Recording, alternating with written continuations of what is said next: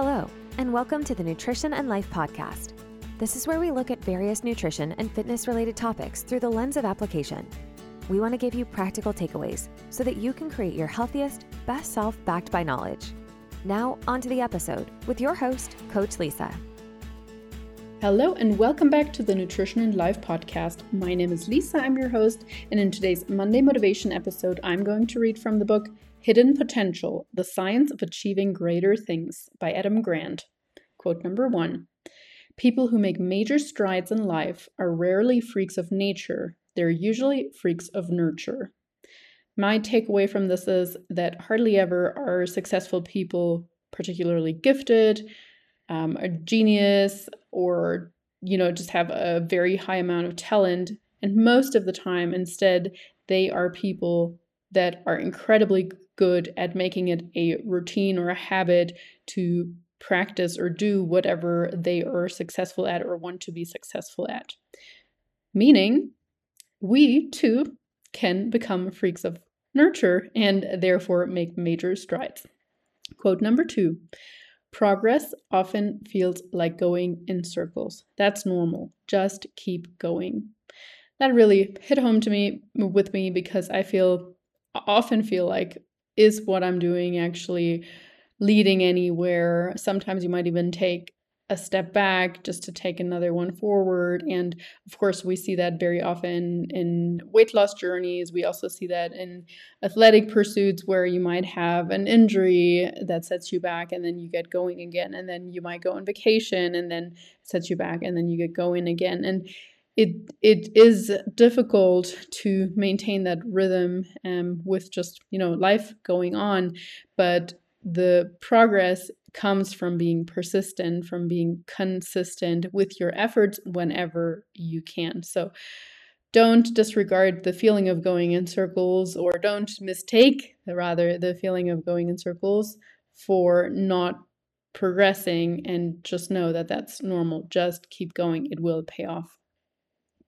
Quote number 3, I actually have 5 for you today. They're all rather short, but I like them. Quote number 3, developing your character begins with starting before you feel ready. This is not a new concept. We often hear that, jump before you're ready. You should feel scared, or you should feel not completely prepared. Perfectionism in terms of preparation is holding you back. So it's not a new concept, but I think it doesn't hurt to hear again. Developing your character begins with starting before you feel ready. So if you feel a little bit overwhelmed, that's actually a good indication. If you feel like it's a little bit out of reach, that's a good indication. Of course, we don't want to feel so overwhelmed that we're totally anxious and like we can't handle anything. I was actually saying the other day in our research group that I just started taking piano lessons again. I took piano lessons as a teenager. I played guitar and clarinet as well before that. But yeah, I went to a musical school, so it was very important to play instruments. And anyway, where I was going with this is that I had for these years, since I was 15 or 16, since I stopped taking lessons, every now and then when I would have access to a piano, for instance, when I was staying with my parents and so on, I'd play the same old songs that I had memorized. But it's really been a desire to pick that back up. And that piano teacher, he managed, or still manages, because I'm still taking lessons, he manages to find the exact right level of challenge for me. Mind you, sometimes, especially the first lesson, kind of felt like it was more on the edge of, I don't know if I can do this, particularly since it's also in Spanish. And since they have other ways of reading music, etc. So it was really quite a few challenges at once, but still it kept me I was so enthusiastic afterwards. So that was the right level. But I also very, very much know that feeling of feeling overwhelmed. A couple of years ago, I was trying to learn how to windsurf, and that teacher was absolutely terrible. Not just did she disregard me, saying hey, I really respond very well to positive feedback and not negative feedback. Can you please try to focus on the things that I'm doing well and just hint a little bit on the things that I can still do better? She did not say a single positive thing, and she was just okay, first day, here's your kite, here's your board, sort of thing. Okay, we did a little bit of a kite lesson beforehand, but yeah, totally overwhelmed. Anyway, I'm getting sidetracked here. I'm going to carry on with quote number 4. It's not about the traits you have, it's what you decide to do with them. That, of course, very much goes in line with that first quote that I was saying about the major strides and freaks of nurture.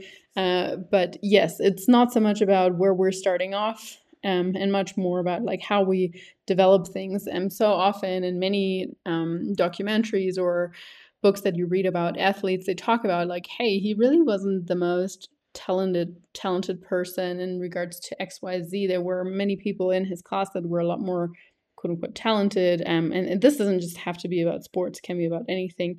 But then, if someone just really tries to foster them, just tries to learn more about certain things, tries to become more aware of their flaws as well. So that is what builds our character. And the last quote for today is, the best way to accelerate growth is to embrace, seek, and amplify discomfort. That is sometimes a challenging concept for me to accept, or just to simply like put out like that, because harder is not always better. More discomfort is not always better. And yet, of course, in general, this is a very true statement. And in general, people need to seek out discomfort more often, especially in this world that is so set up to just be comfortable, like with our cars, with our convenience apps in terms of grocery shopping or food deliveries, in terms of like, I mean, if you really wanted to, you really don't ever have to necessarily leave your home. You can just work from your chair, order food, get a cleaning lady, whatever. You don't need to move. And we all know by now that that is not good for us. We need to go and seek the discomfort of training, need to go and seek the discomfort of challenges. And more and more research is coming out about the benefits of like cold and heat exposure and just generally challenges. So my wish for you is that you too think about ways that you can continue to challenge yourself. It doesn't need to be by ways of learning to play an instrument or a new language or do the super crazy challenge at your gym. On the contrary, often in terms of that, I would actually advise against that. But like, what is something that you can do to challenge yourself more regularly?